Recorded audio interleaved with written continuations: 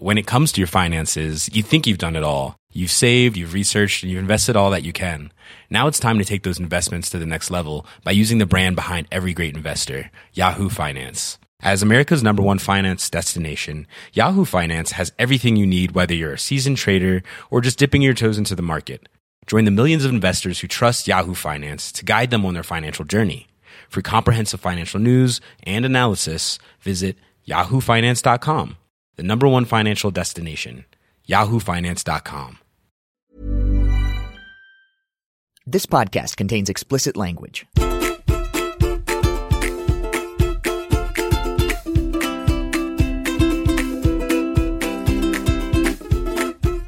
Hello and welcome to So That Happened, the Huffington Post politics podcast about crap that happened this week in Washington, D.C. I'm Arthur Delaney. I'm joined in studio by my colleague Sam Stein. Hi. And healthcare policy expert Jonathan Cohn. Do we put those words together? Expert and Jonathan? Yes. Okay. Yes, I'm here. Modest healthcare policy expert Jonathan Cohn. Thanks for being here. So this week, the big news was all healthcare all the time. Republicans in the U.S. Senate unveiled their secret healthcare bill, and they were going to vote on it, but then they slipped on a banana peel and said they'd vote on it maybe sometime later, and they might do a different bill entirely. What is going on, Jonathan? Well, if you watched what happened when the House first took this up, this all had a very familiar feel to it, right? I mean, the House, when Paul Ryan got the bill together, he was going to, here we are, we have the bill, we got the majority, let's go vote. And at the last second, oh, wait, we don't have the votes. They were going through the tunnel like a football team at the beginning of a big game. And then they all looked at their phones like, oh, shoot, we got to go back. Run back. We're not ready. The catalyst was, and I think a lot of us thought this was the last. I mean, we've been talking amongst ourselves and we've been waiting as this negotiation about this bill, like what could sort of take them off track? What could and I think a lot of people thought the last point that the last kind of intersection where this could fall apart was the CBO score. The CBO was going to come out. It was going to say what this bill was going to do, and that could really spook a bunch of them. And sure enough, I think that was the catalyst. I mean, it came out. Sure enough, for all the talk, we're going to make the House Representatives bill, we're going to make it better. Well, no. I mean, it looks basically the same. This is a bill to take insurance away from a lot of people. And the CBO said, guess what? You're going to take insurance away from a lot of people, and you're going to do it in a way that even people who have insurance are going to owe more money. And I think that just spooked a lot of people. Did it really spook them, or were they looking forward to the CBO score as like an escape hatch from this dreadful bill they were secretly writing? So that they didn't ever really want to have to take a vote on. Well, I think it's absolutely the case. There's not a lot of enthusiasm for this bill, and there's a weird question of how this bill has gotten as far as it has when very few people seem to really want it. The one thing I don't know is, you listen to these senators, and this was true in the House debate too.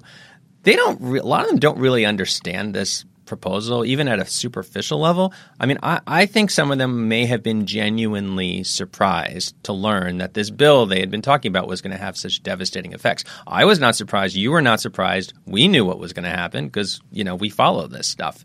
And for some reason, I think a lot of them just are living in either not paying attention or they live in a fantasy world. They really thought the numbers wouldn't look that bad. Two things struck me this week. One was a column by Hugh Hewitt in the Washington Post. It was a case for passing the healthcare bill. In the case that he made contained not one iota of policy discussion. It was strictly a political case that Hugh made. And at one point in the bill, his whole point was if you don't pass this, you've failed on the premier promise of the past 8 years, which is repeal and replace Obamacare. You've shown that you can't govern. This is you being Republicans, and you will lose office because you will depress your base. That was Hugh's entire case. But the line that struck me in the article was he at one point implored Republican senators to vote for, quote, whatever compromise comes out of this process. And I was just like, whatever, it literally did not matter what they put out there. You had, in Hugh's case, you had to vote on it. And is that intellectual? Well, I actually thought it was honest. Okay. In a way. I mean, I thought it was disturbing, but I thought it was honest in a way in that. Because he's a guy with glasses. Yeah, well, obviously. He's one of those like really intellectual guys. But it was honest because, in the end, the entire case to pass this bill is based on a political promise. And that's solely it. There's no intellectual case to pass the bill that I've seen. Even the intellects who are out there, the Republican healthcare policy wonks, don't really kind of skirt around the idea of why this is a good bill on the merits. The other thing that struck me was the polling that came out this week. There was a poll, I believe yesterday, that had it at 12% favorability rating. I mean, 12% is like abysmal. I mean, yeah, that's like herpes. Things don't poll that poorly. I mean, honestly, it's really remarkable to think that something can poll that poorly. And it's not as if people are unfamiliar with what's going on here. I mean, there's a certain amount of the populace who isn't paying attention, but it's not dramatically bigger than what you find for most other issues where the population just isn't paying attention to politics in general. And for a group of Republicans, keep in mind, we're still talking about 45 Republicans who are gung-ho to pass this thing. For a group of Senate Republicans to just be like, we don't really know what's in this thing. It's polling at 12%. Let's pass it, is really an amazing thing to actually witness in real time. And Jonathan's absolutely right. The CBO score spooked them. And the reason it spooked them and the reason that they were caught off guard by the result of the CBO score is because this process has been crafted in a way to catch them off guard. No one has seen the bill until 4 days prior to its vote. It's crafted in secret. Now, we knew the broad outlines of it, but you get spooked when you see those things if you don't have hearings, if you don't have witnesses who come in and tell you what's going to happen, if you don't talk to your constituencies, or you don't let the March of Dimes come in and brief you on these things, which is apparently what Mitch McConnell refused to do. That's when things like a CBO score will spook you. If you had done the process through a fairly normal legislative process, you wouldn't be spooked by that. You'd expect it. Now, a question I do have for Jonathan is, the Medicaid component of this. There is an intellectual case to make that they could do the reforms, putting aside the Medicaid stuff, to the individual market, and you might not like how they do it. It might result in adverse problems, but you could do it because there are problems in the Obama insurance market, the individual insurance markets. The Medicaid stuff seems outside that realm of reason, but is there, as you look at this, as you talk to people, what's the rationale that they make, the lawmakers, the advocates, what's the rationale they make to say, yeah, we need to actually reform Medicaid now? Right. So, I mean, it's a bit of a bait and switch, right? The rationale for why they have to repeal it. It's this terrible law. It's oppressing people. The markets aren't working. Virtually every criticism they make of it, the popular ones, have to do with, like you said, the marketplace side. Oh, you hate the mandate. Oh, the insurance premium. Yeah. That's all about the private insurance side. They don't, the public case they make, they're loud, their applause lines have nothing to do with Medicaid. And in fact, as many Republican senators are now saying, actually Medicaid's pretty popular with their constituents. And we've done, the surveys, people who have Medicaid, who've gotten it through through the Affordable Care Act, are happy with it. I mean, they're frankly happier than the people who got private insurance. This is all about them grafting on. They hate Medicaid. This is Paul Ryan's dream from when he was in college and drinking at the keg, and he wanted to get rid. This is they are using repeal of the Affordable Care Act as their vehicle to carry out something they just want to get rid of this program that dates back to Lyndon Johnson's era, this guarantee of, insurance for the poor. And they are trying to basically, sneak that in, you might even say. Why is there no discussion of just repealing the expansion of Medicaid that took place from the Affordable Care Act instead of doing that and then also completely changing the way Medicaid works? Why is there no middle ground between the extreme thing they're trying to do and what Obamacare did? Well, and if you think about it, I mean, if we were in a sort of responsible era of policy making, you were trying to think, how could you actually get some bipartisan work? I mean, if Republicans came to the table and said, look, we want to work, we think the exchanges are broken. Yeah. We want to – you could talk – that's a bipartisan conversation because they really are not working in some parts of the country. So what's the bipartisan legislative outcome in an ideal platonic world? So I think Republicans would say, look, Medicaid, let's leave that alone. Okay. It's not broken. We don't like it. We want to get rid of it, but that's a separate conversation we're going to have. And let's not get rid of the taxes. We're not going to pull back the taxes that finance the Affordable Care Act because, again, as Republicans, they don't like that. But you know what? That pays for the Medicaid expansion. And so let's leave those two parts and let's just look at the exchanges. And you start talking about, well, okay, what are the things that Republicans want? Well, they don't like regulation, right? They want to let insurance companies charge more to older people, less to younger people, right? They don't think they want to offer skimpier plans. And they don't like the individual mandate. Okay. So Democrats can say, all right, look, we actually think the individual mandate is good because it keeps the market stable. Necessary. Yeah. But maybe there are other ways. So we would talk about other ways to do that, right? We think that the requirements for plans need to be higher. We don't like skimpy plans, but if you want to give people that option, we can talk about that maybe, And we can talk about letting the insurance companies, as long as you give us something in return. And the Democrats would probably come and say, look, we need more money then. We need to make sure if you're going to let insurance companies vary those premiums more so that younger people can pay less, older people are going to have to pay a lot more. You got to protect those people. Yeah. And if you want to get rid of the individual mandate, fine, come up with some other way to keep the market stable. This is a classic case where it's not that hard to imagine those pieces coming together. And it's kind of a rare win-win for everybody because Republicans, maybe even get to take the mandate down or put it at a state option. Hey, we got rid of the mandate. They get, some regulation relief. Democrats who, frankly, care more about the policy than the politics on this one. I really think that's true. I think they really want this to work. And they care about Obama's legacy. And that's, they want to preserve that. And, people get insurance. I mean, that's not a bad deal. So they pulled their planned vote on Wednesday. And then on Thursday, some new details started emerging about another try. Right. And what was important? What things would be worth knowing from those if you're not intimately familiar with the innards of this legislation? Like, what big thing are they trying to do differently now? So, I mean, the big thing to know is this thing is not, it's not dead. And this happened. We all saw this with the House, right? Oh, they they pulled the vote. Everyone's like, oh, fine, it's all done. And 3 weeks later, it's like back, like a vampire or whatever. Frankenstein. No, vampire. Zombie guys. Yeah, zombie. This is like basic monster knowledge. I'm way out of my expertise lane now on monsters. But we should let the readers know that Jonathan and I are the in-house skeptics, so we always assume that this thing's gonna pass. Basically. Right. We always assume that they could buy off enough votes. I mean, there's traditional buying off of votes, right? I mean, you look at there's somewhere between a half dozen and a dozen senators who are negative on this. What is McConnell going to do to get them? 2 of them are from Alaska. One in particular, Murkowski.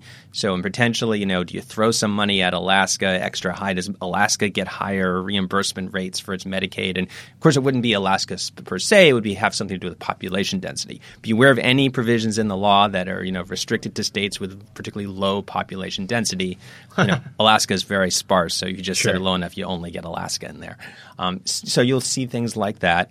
They are trying to bring along Shelley Moore Capito. Did I say that right? You got it. Sweet. See, I don't cover Congress. Shelley Moore Capito and to some extent Rob Portman, who have opioid epidemics.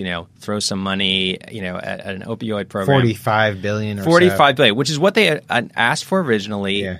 Conspicuously, the bill did not have it in it. Everyone has assumed that was deliberate, so then they can make a big show of demanding it. Sure. McConnell gives it to them. They say, look, we won this. The irony is that House Republicans rejected Obama's plea for $1 billion in 2016. So we went from $1 billion not being too much to $45 billion being about right. Mitch McConnell is a genius. So yeah. Yeah. So and and there was also rumor that they might ditch their tax repeal for wealthy investors, or was it the insurance companies? No, the wealthy investors. So, I mean, Obamacare, raised taxes on the very wealthy on their investments. It helps pay for, because, and of course that's something Republicans hate and have been dying to get rid of. Bob Corker, senator from Tennessee, who often says reasonable things, which is not the same as then voting the way he talks, but he often says very reasonable things, has been walking around saying maybe we shouldn't do that. And on Thursday morning actually said maybe we won't do that. It's one of these moving pieces. In between the time we sat down for this podcast and it's over, it could have changed, but that is definitely in play, it looks like. Conservatives in the House would really go for that. Not. So here's the weird thing. I mean, this is... Were you Borat?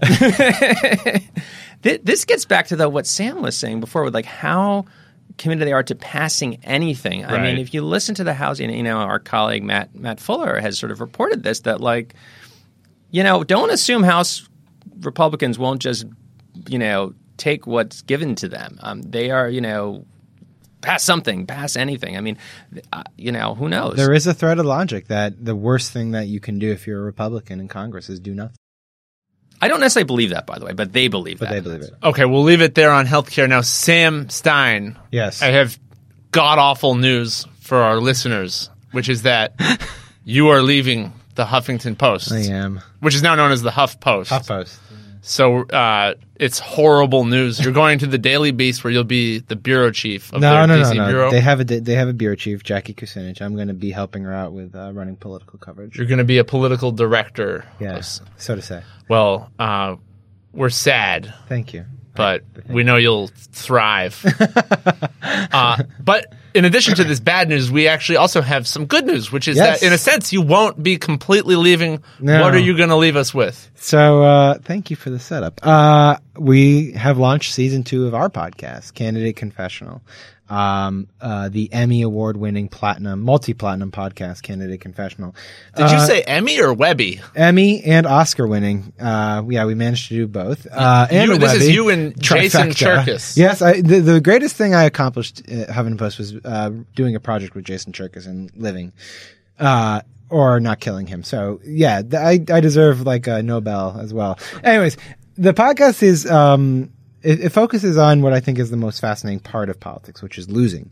I always think, history is written by the winners, but I think the losers really do have the best stories. And, oftentimes we look at this stuff and we don't actually absorb the humanity and the pain and the toil that comes with actually being in the political arena.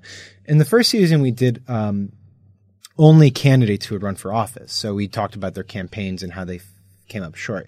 And in this season, we did things a bit differently. So we talked to some candidates, but we also talked to people who made major legislative pushes and fell short. So next week, this coming Wednesday, we have Chris Murphy on, the Senator from Connecticut, to talk about what it was like to push for gun control in the days after the tragedy in Newtown and what it was like to watch as it failed. And it's a really, it's obviously a very depressing, tragic, saddening episode. But it also gives you a really interesting insight into what it's like to actually come to Washington and have a cause and to devote your life to something and to, feel like you have a commitment you made to these family members and to then ultimately let them down. And I don't think people fully appreciate how difficult it is in moments like that. So we have Chris Murphy, we have Barney Frank on the compromise that ended up being Don't Ask, Don't Tell. We have two of the people who had front row seats to the first failed TARP vote, which caused the market to crash by 770 points. Which caused George W. Bush to say, this sucker could go down. In regards to all of the country. Yes. One of my favorite political quotes of all time. We actually did talk about that quote on the episode. Yes. And then we have candidates as well. So we have Trey Radel, the infamous cocaine congressman. We had Bernie Sanders' fundraising team. We have a guy named David French, you might not know him, National Review writer, who briefly was floated as a independent candidate by Bill Kristol and then watched his life get picked apart by online trolls. And then a personal one, we have Rielle Hunter, who was the mistress to John Edwards. The reason we have her is that she and I have a very odd history where I was the first person to actually report on her potential one of your earliest issues. That was your first HuffPost scoop. Yes. And for many years, we never spoke. Last year, I called her and I said, would you like to talk about this shared experience? Our lives sort of changed demonstrably from that moment on, and mine in very different ways than hers, obviously. But we had a really interesting conversation about how things went after that and why things happened the way they did. So it's a really good season, and I encourage everyone to tune in, rate the podcast, and share it with their friends. I second that encouragement. It's going to be terrible not to have you here, but you're leaving on an extremely classy note by creating this season of podcast episodes that we'll have for a few months. Yeah. Okay. Still sad to leave. Can I jump in? Yes. Real quick. Can I say something? So I just wanted to say, echo the how much we're going to miss you here. And for your podcast listeners out there, I mean, if you've listened to Sam or you've seen Sam on TV, you may get this impression. He's this really nice, thoughtful guy.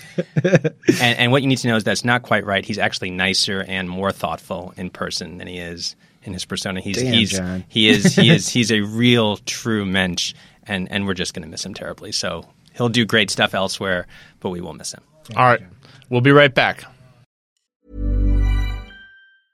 Hey, I'm Ryan Reynolds. Recently, I asked Mint Mobile's legal team if big wireless companies are allowed to raise prices due to inflation. They said yes. And then when I asked if raising prices technically violates those onerous 2-year contracts, they said, "What the f*** are you talking about, you insane Hollywood ass?" So to recap, we're cutting the price of Mint Unlimited from $30 a month to just $15 a month. Give it a try at mintmobile.com/switch. $45 up front for 3 months plus taxes and fees. Promo rate for new customers for limited time. Unlimited more than 40 gigabytes per month. Slows full terms at mintmobile.com.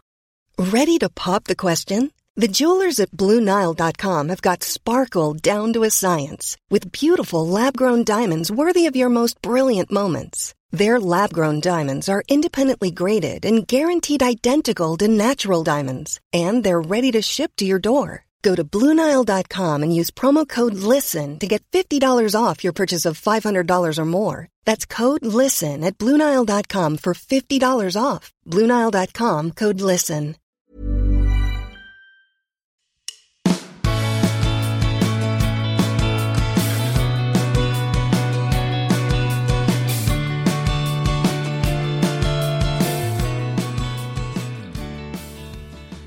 And we're back. This is Arthur Delaney. I'm joined in studio by my colleague, SV Date. Hey there. And my other colleague, Paul Blumenthal. Hello.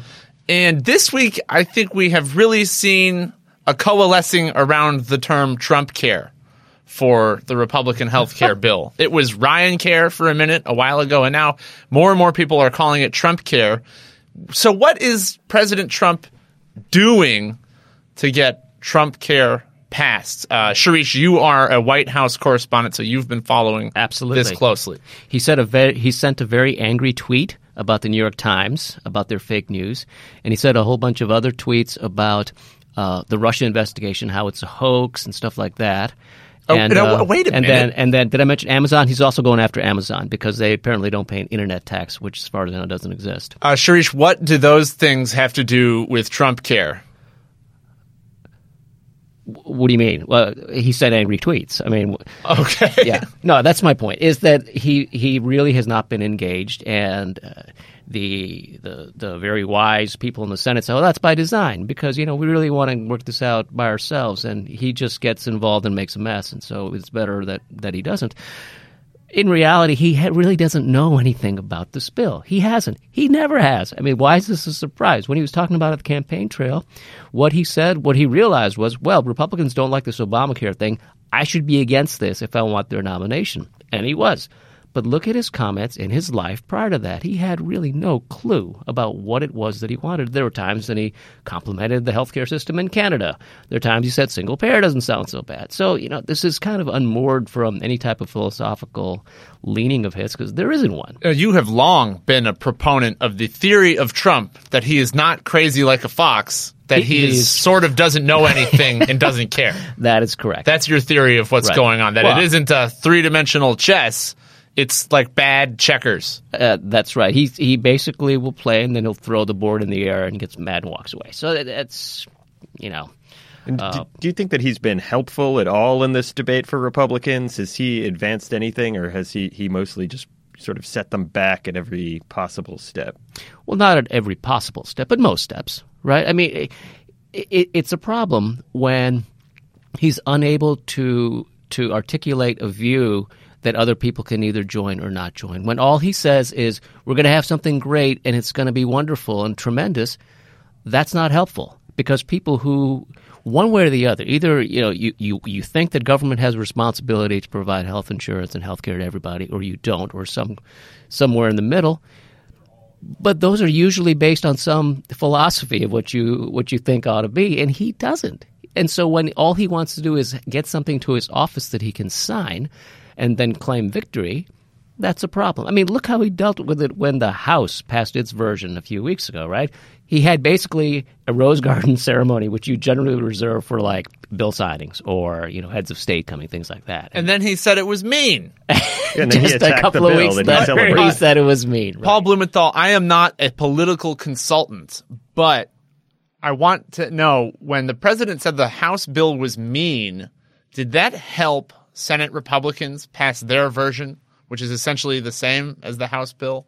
I mean, I am also not a political consultant, but I think if you're trying to pass something that you support, you probably don't call it mean. I'm just a small town country lawyer. Yeah. But when President Trump said the House bill was mean, that didn't help, right?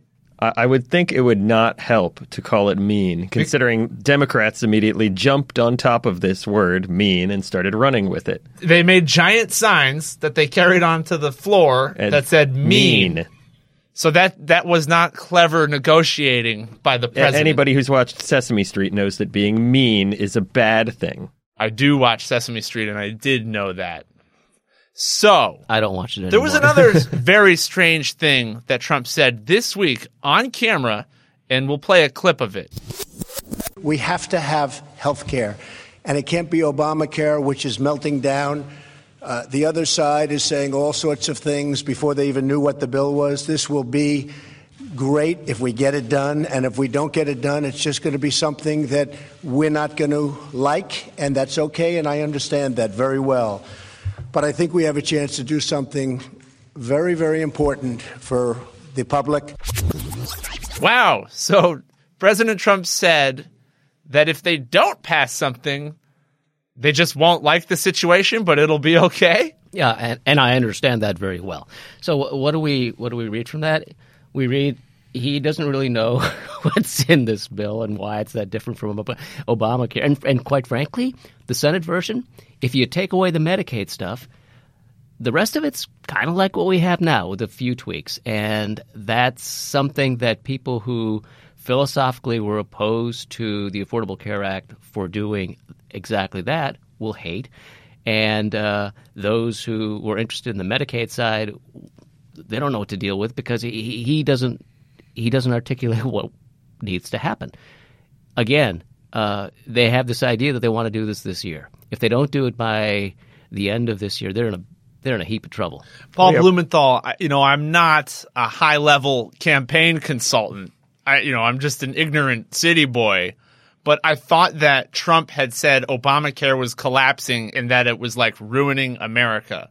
He continues to say that at every chance he gets. I mean, that's his main pitch for passing this fantastic, tremendous bill that will save health care in America, as he claims. But wait. If he just said that if it doesn't pass, we just won't like it and it'll be okay, isn't that different from what he said previously? It is quite different. Yeah, I think our problem is worrying too much about what he says. If you read the CBO, both the House version and the Senate version, there's nothing in there about Obamacare collapsing. I mean, some of this collapse is because insurance companies are looking at the president's actions, the Congress's actions, and saying, we don't know what's happening next year, so it's better just to stay out and not lose a ton of money potentially, and just when they settle it, we'll figure out what we're going to do. So if there's uncertainty and there's problems in the marketplace, I think we have an idea of where some of that is coming from. So it's not just what he says. The White House is also like staged photo ops. They had senators come over there. They are applying pressure on Dean Heller, aren't they? The most vulnerable Senate Republican from the state of Nevada. Trump's campaign thing ran ads against him. Right. And Mitch McConnell, I believe, had some views on that. I think he called it, beyond stupid or something like that. So, yeah, again, going back to the unhelpful, going after senators' votes who you need and threatening to beat them in primaries is probably not the best thing. And Heller is, he's one of the only or very few Republican senators up for re-election in 2018 who are vulnerable to being defeated by a Democrat. And right. The governor of his state, Sandoval, a Republican, very much against this bill. And it seems like Heller doesn't really want to separate from the actually popular governor of his state. which now has a Democratic legislature, Democratic state senate. It's somewhere where the Democrats actually made gains in the 2016 election. Oh dear! With an actual, they actually have a strong local party, which I guess they can thank Harry Reid for. So I don't know what they're, I don't think attacking Dean Heller with a dark money group being run by God knows who and funded by God knows who is really going to help Trump out. It's another one of these things where you look at it and it seems like questionable practice for trying to pass their legislation. I think we'll have to just admit that we can't understand the genius of the Trump negotiating strategy. It's on a higher level. Now, there's a separate Capitol Hill issue that I'm just dying to argue about. Jason Chaffetz is the senior Republican in the House of Representatives, former Oversight Committee chairman, is just leaving Congress to go be a Fox News contributor because he wants more money. Yeah. Hasn't he already been a Fox News contributor? I just keep seeing him on their TV Okay, all so the time. he's announced that he has formalized his relationship with Fox News and they're going to pay him now, and he won't just be volunteering his commentary. So he said an amazing thing on his way out the door to the Hill newspaper, which is that he doesn't feel like he can afford to maintain his home in Utah and his home in Washington, which most lawmakers do because they have to spend so much time in both places. He said to The Hill, "I really do believe Congress would be much better served if there was a housing allowance for members."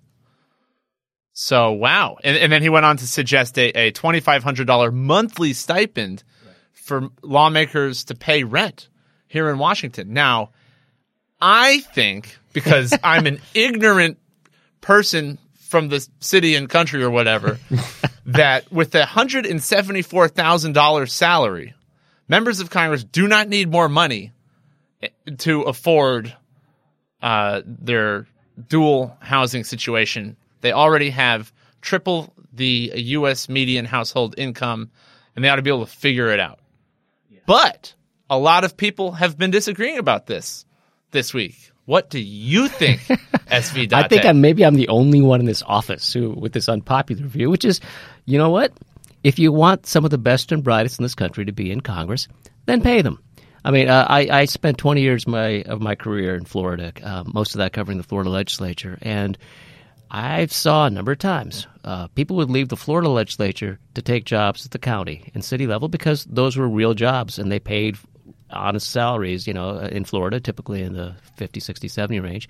And then some of the best of those people refused to run for Congress, even though they would have been good candidates, could have won, because, they weren't just going to give up a career in law or medicine or whatever, particularly if they had children, and take a huge pay cut for a job that involves raising money all the time and spending 3 days a week in D.C. and then coming back in order to raise more money and spend a little bit of time with your children. I mean, it's not a great job the way it's set up right now. And if we can make it somewhat more enticing for people who are quality people to take them, this is America. We have an incentive system based on money. Not everyone lives by it. I mean, teachers, firefighters, etc.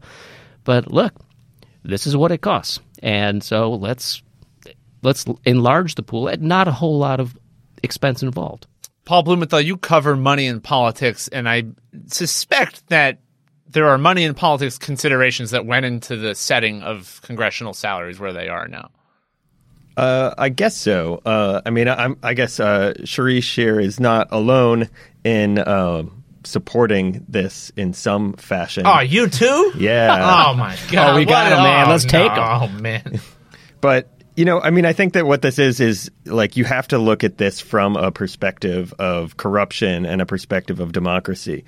You have you want to get the best people into Congress. You want to get people from varying walks of life. Right now, I think it's over like 95% or maybe even 100% of people who come to Congress are from white-collar professions. A lot of them already have money in their bank account.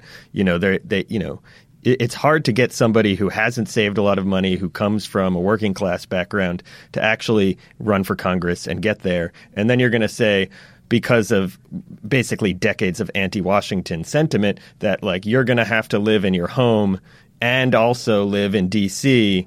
at the same time, which is an expensive proposition. And a lot of people don't run for Congress because of this reason. And yes, $174,000 is a lot of money.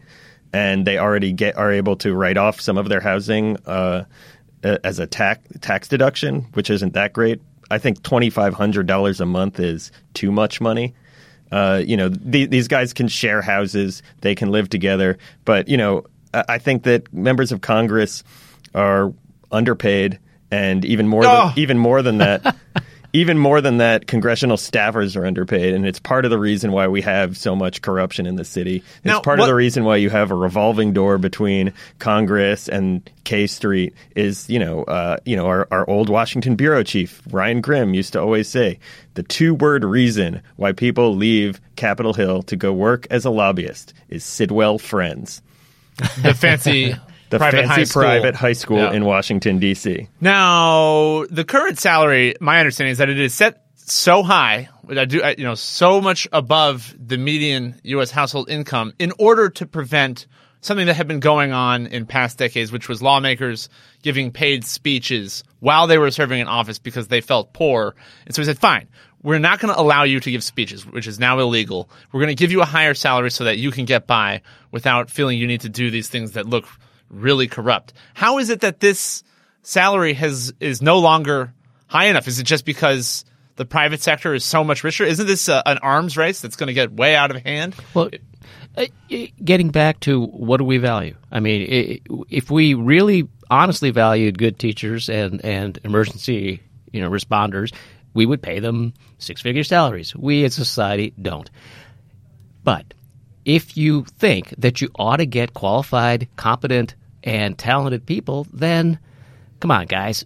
There's only 535 members of Congress. We're not talking about all that much money. And if it's a philosophical thing where, no, we should make sure they get no more than, let's just say the median household income. Fine, go to your neighborhood bar. Find somebody there who you want to be your surgeon or your, tax accountant or something like that. I mean, look, we spend money for people who we think have specialized skills. Why is Congress not one of those things? Okay, I think you guys are wrong. We're going to leave it there. SV Date, Paul Blumenthal, thank you so much for talking to me about President Trump and members of Congress's salaries. It's my pleasure. Thanks for having us on. Bye.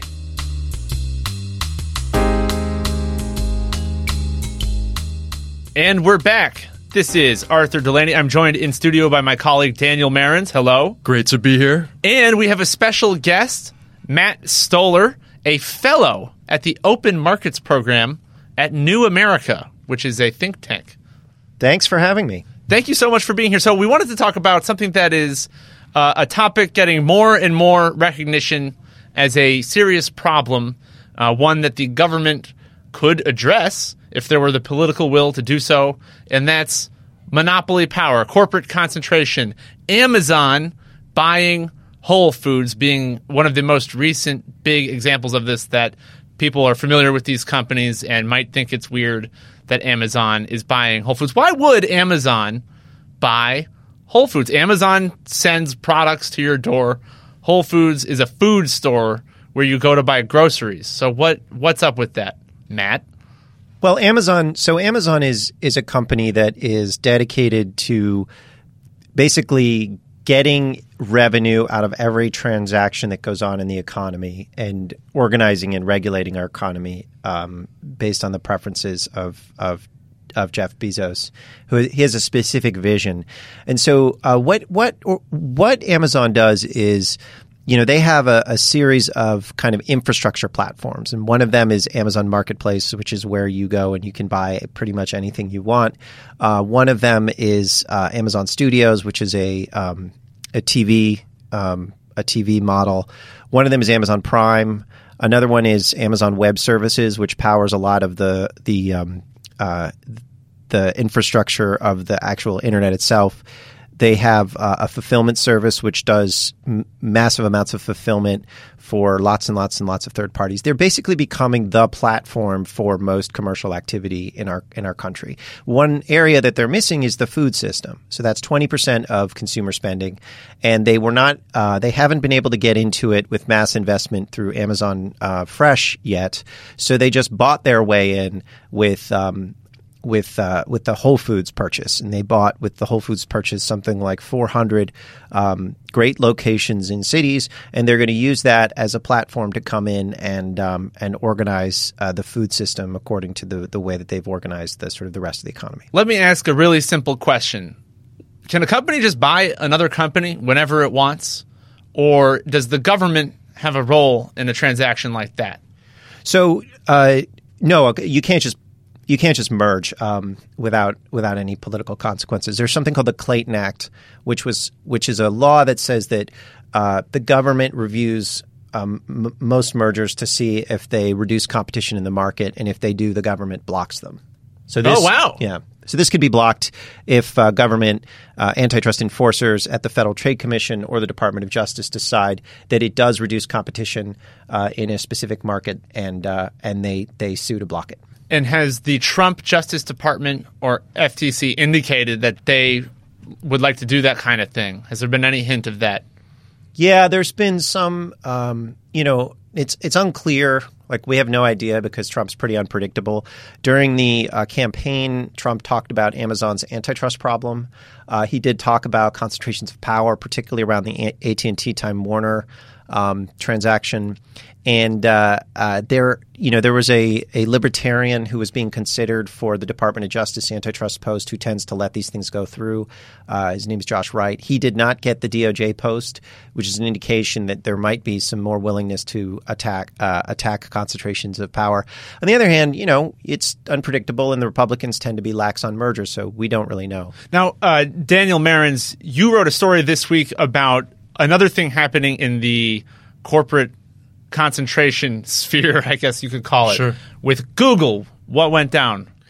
Yeah, so the European Union has their own antitrust enforcement division led by a woman, a Danish politician named Margrethe Vestager.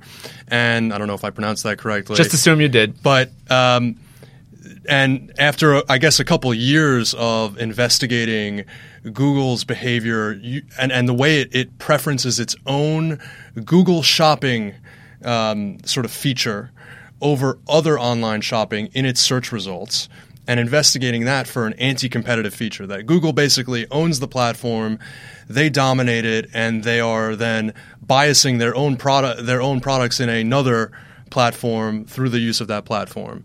And after looking at it for a couple of years, the European Union basically said this is anti-competitive, and in other words, it's monopolistic type behavior, and they slapped him with the biggest corporate fine. It was like a couple billion dollars, right? Antitrust fine in I think so. Yeah, so it's $2.7 billion for a single company, $2.7 billion. Now, the thing that I'll just throw in here is that this was derided by politicians in the United States in the run-up to it. There were, including Democratic members of Congress that were, especially from the Silicon Valley area, who were lobbying the EU to not do this. Oh, really? Had against similar issues in the past, and in some cases reacted negatively to the decision as well.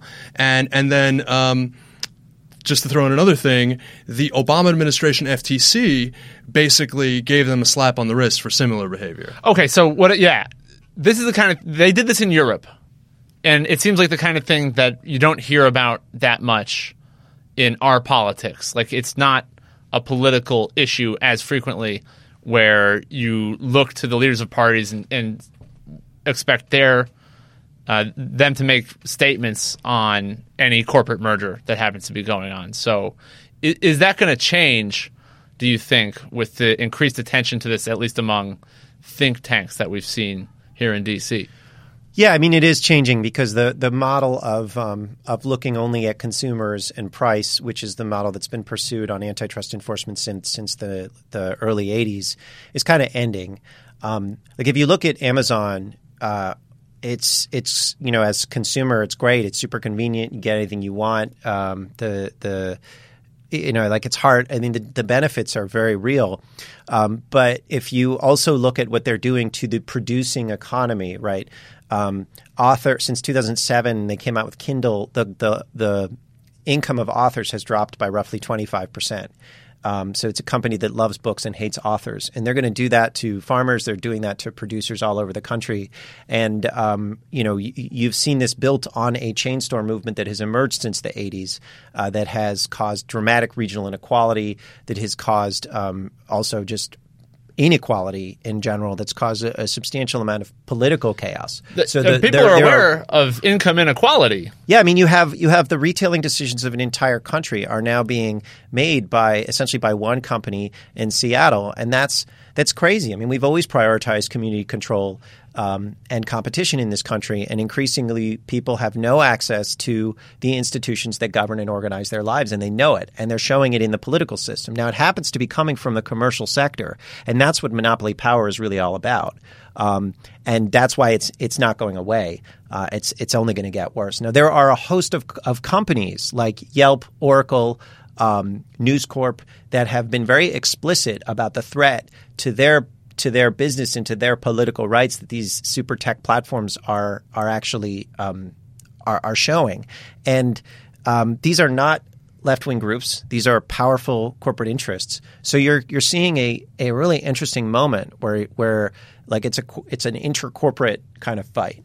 And that's why it's not gonna necessarily the fight isn't necessarily going to come from within the Democratic Party. It may come from the right, or it might come from the left, or it might come from both. Now, you wrote a long story recently about how Democrats lost their soul on the question of antitrust issues. In the past 100 years, the Democratic Party did fight against consolidation of corporate power. They would bust up trusts.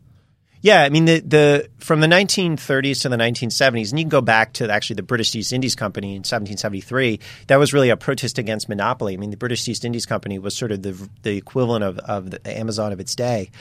So we literally launched an American Revolution against monopoly. And then you bring that forward to the Great Depression and the trust busting of Franklin Delano Roosevelt in the late 30s, which was Louis Brandeis, Thomas, who pursued a Jeffersonian model in the industrial age. And that carried through, and Democrats won basically every Congress from 1930 until 1994. And then when they got rid of their anti-concentration bias, and this implied things like local control of local communities, small banks, small retail, small farms, family control of these institutions. When that went away, when Clinton got rid of it in the 90s and followed along the Reagan model, what you saw was incredible political destabilization, and a pro-monopoly Democratic Party has been losing. So, Daniel Marans, you've been covering the special elections that have been happening, including the primary election in Virginia, where I think Tom Perriello made this a question, the primary in the governor's race that's happening there. Is this getting traction in the campaigns? No. I would say, aside from Tom Perriello in Virginia, the former Virginia congressman, he ran a gubernatorial race that ended a couple weeks ago, and he talked about breaking up consolidation, the impact it had on ordinary Virginians. He talked a lot about, especially, the state-regulated power monopoly of Dominion Energy, and refused to take donations from them, saying that the people that regulate this monopoly should not be taking money from it. Now, I have not heard the guy that ultimately won that race, Lieutenant Governor Ralph Northam, bring that up yet on the campaign trail. I don't know that he's especially eager to. And so an early fail, I would say, in terms of how monopoly messaging resonated. But I think as something that, that Matt might tell you, and if you look at the results in terms of some of this is related to other factors like where Perriello's political base is, but he really did extremely well in rural sort of South Side and Southwest Virginia, areas that had traditionally been Democratic but had trended sort of culturally conservative and moved out of the party. There's reason to believe that he actually brought people out who hadn't been voting or hadn't been voting Democratic in a long time, and that was part of the economic populist message that did it. So, Matt Stoller, we're in like a populist moment where supposedly populism is this potent force that helped Donald Trump win the election, or it's at least one of the things in the mix. Is there a potential for this to become a right-left thing where conservatives and liberals agree and it continues to scramble American politics? Look, I mean, a couple of months ago, United Airlines called the cops and had a guy beaten up and pulled off a flight because they needed his seat, which he had paid for someone else, right? And this was a massive, it was a huge deal for a couple of days. It was all over the news. And it's a monopoly issue, and everyone knows it's a monopoly issue. Because consolidation in the airline industry they have no accountability. They got away with it. They literally can just beat up and bloody their customers, and it doesn't matter. And they can do that to actually entire cities, and they have been doing it to entire cities, where it's hard to get around this country unless you're going to a few cities. It's as a result of monopolization and the concentration trend.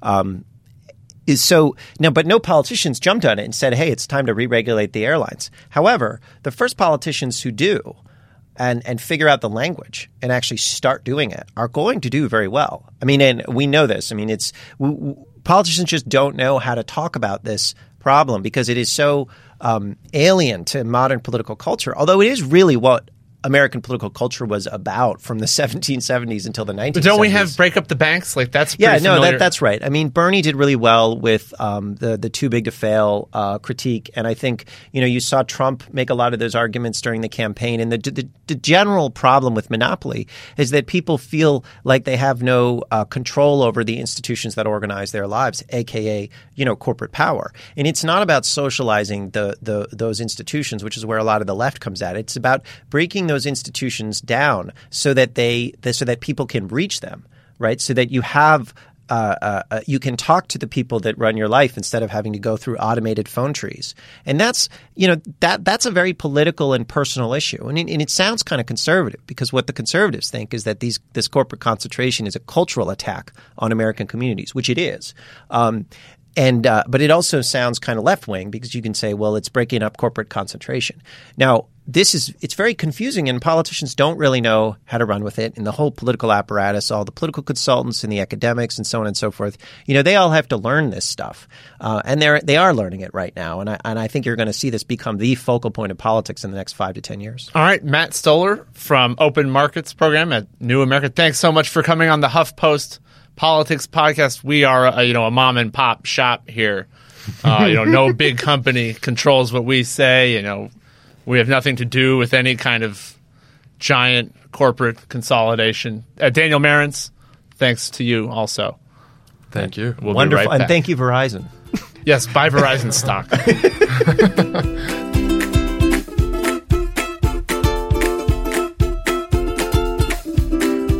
So that's what happened this week. This podcast was produced, edited, and engineered by Zach Young. Our executive producer is Nick Offenberg. I'm Arthur Delaney, and this week we were joined by Matt Stoller, as well as HuffPost reporters Sam Stein, Jonathan Cohn, S.V. Date, Paul Blumenthal, and Daniel Marans. So That Happened is available in iTunes at itunes.com/SoThatHappened. Check out the whole family of Huffington Post podcasts in the iTunes store. And while you're there, subscribe and tell your friends. If there's something you'd like to hear us talk about, send an email to sothathappened@huffingtonpost.com. I will read it and reply. Thanks to all of you for listening. We miss you already.